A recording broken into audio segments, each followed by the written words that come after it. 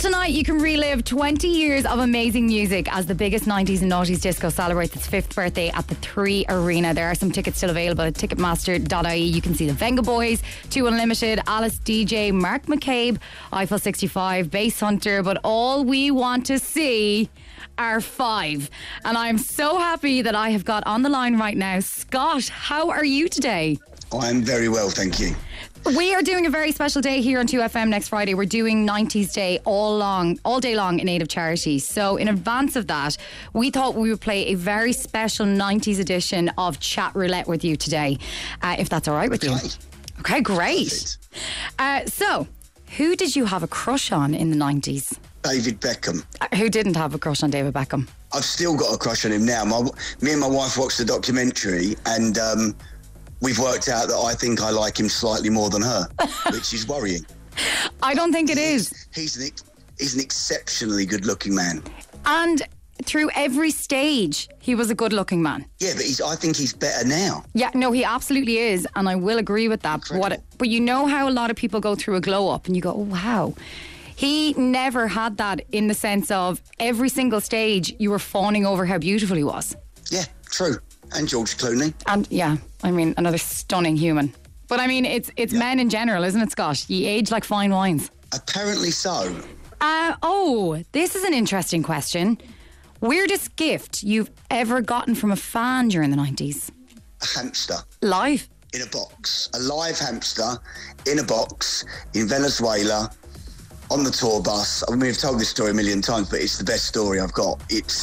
We're literally on a tour bus, either in Venezuela or somewhere in South America, somewhere, and the box is moving. And we didn't always open the presents when we got them, they would be stored up. And this box is moving on the tour bus. And we open it, and it's a hamster. It's a hamster. And we can't... We might have been in Argentina, actually. And we had to give it to a record company executive. We named this hamster, and I still to this day remember the name of the hamster. We called this hamster Arthur P. Skegnetti. and I don't know whether he's alive now. It was a long time ago. I'm assuming he's not, but he was well cared for in Argentina when we left. Oh my God, this is... What on earth comes over people to think? Oh, I know what I'll do. I'll give Scott a hamster. Well, what I think they're doing is they're going, oh, everyone gives flowers and chocolates. What can I do to be different, to stand out? That definitely worked. A rodent. They stood out because give them a hamster that they can't take home with them. Oh my God, I thoroughly enjoyed that. At least it wasn't a puppy. Wasn't a puppy. No. We're all good. A little bit smaller, a little bit easier to rehome. Favourite item of 90s clothing? Or is there anything? I don't think there is. The clothes that we wore in the band were horrendous. I mean, so Jay and Abs used to wear UFOs, like these trousers, like these big baggy trousers. And to be fair to Jay and Abs, they looked good in those trousers. I, however, did not look good in those trousers, but I was like, yeah, let's wear them. No problem. I looked ridiculous. I've got a pair of trousers up in my loft, right? From the band days. I was a 28 waist in the band. Right? I was a skinny human. I've got size 42 trousers up in my loft because we had to wear them baggy because that was the way to wear them. 42 with a belt. I mean, it's ridiculous. Sorry, there's baggy. I'm not even a size 42 now. And then there's that. That is absolutely astronomical. That's a huge, huge difference. Yeah, I reckon me and Rich could have got in there. It's ridiculous.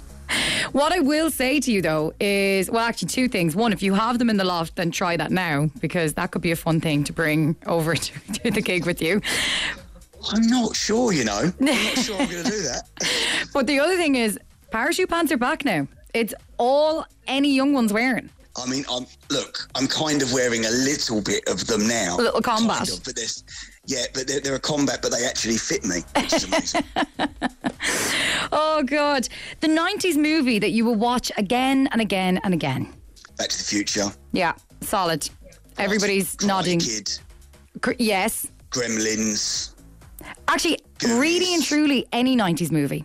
They're so good. Yeah. I mean, there's not many bad ones, and I watch these. Like, I've got 4 children, so like through the years, I've watched all of these with all of the kids, and the films have never let me down. I just recently watched The Goonies with my twin girls who were 9.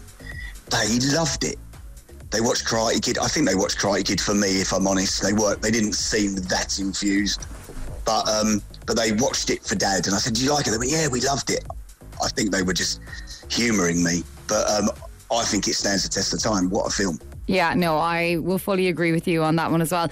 But we were talking about this not so long ago as well, about like music and stuff, because producer Michael has a teenage daughter, and he was saying that she's rediscovering, you know, music that is coming up like online for her, and she has no concept of time because it's so good. And it's the same with the movies as well.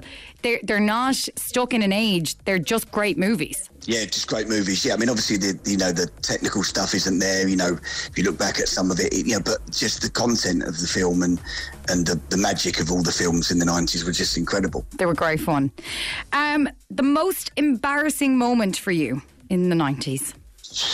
God, there would have been a few. Probably the Slam Dunk the Funk video in general. No, listen, I love the song.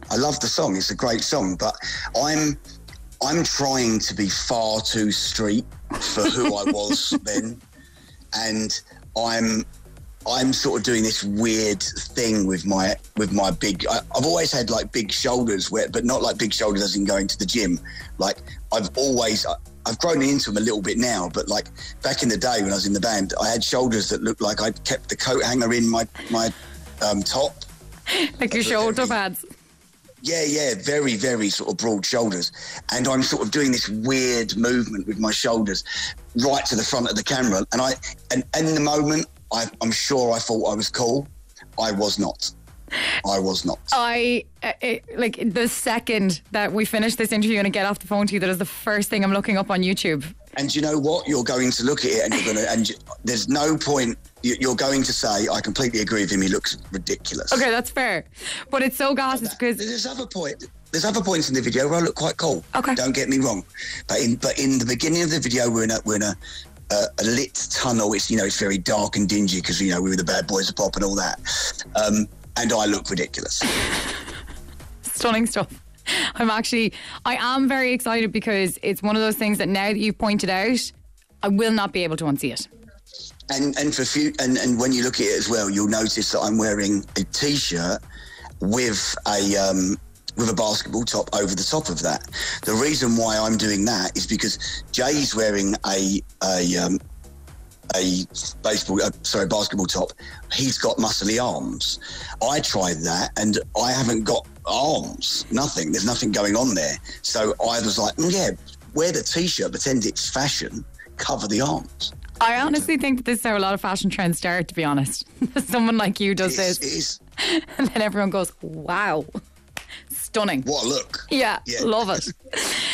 Nearly time to let you go because you have got a gig to get prepared for, but your happiest 90s memory. We're talking about embarrassment, we're talking about weird things, but what is the happiest time for you? I suppose I'd have to say being on stage with Brian May and Roger Taylor of Queen, you know, and I don't think you appreciate it at the time. Yeah. I think you reflect on it afterwards and you go, wow, did I really do that? You know, and to play Party in the Park with Queen, to perform to, you know, hundreds and hundreds of thousands of people on one stage, you know, on the same bill as Oasis was pretty cool, you know. So, you know, these moments that I will cherish forever, that I'm so grateful that I got to do. So, yeah, there's lots of them, but I would say probably performing with Queen was up there. Yeah, that is. And it's actually very, like, you pointing out that in the moment you don't appreciate these things. Like, you don't. And I say this all the time, that when you're running around the place, you're never actually kind of like living in the moment very much. You try, and it's not for a while till you look back and you go, oh wow, that was really bloody cool. I appreciate it now in the moment because I'm 43 years old. I've got a wife, children, a dog, a house, you know, so I've got responsibilities, and I can't believe that I'm still being given the opportunity to do those things. So it's it's really good. Well, It's not really shocking to me and to a lot of the listeners because five, like, I cannot even begin to tell you the second that I found this interview was happening, I was straight into my girls group. I was like, oh my God. Brilliant. But I have one last question for you, and it's how I want to finish off our game of Chat Roulette today. Scott, your favourite 5 song from the 90s, because I want to play it right now. It's got to be Keep On Moving. Yes! It's got to be. Got to be. Scott, thank you very much. This is Keep On Moving on 2FM.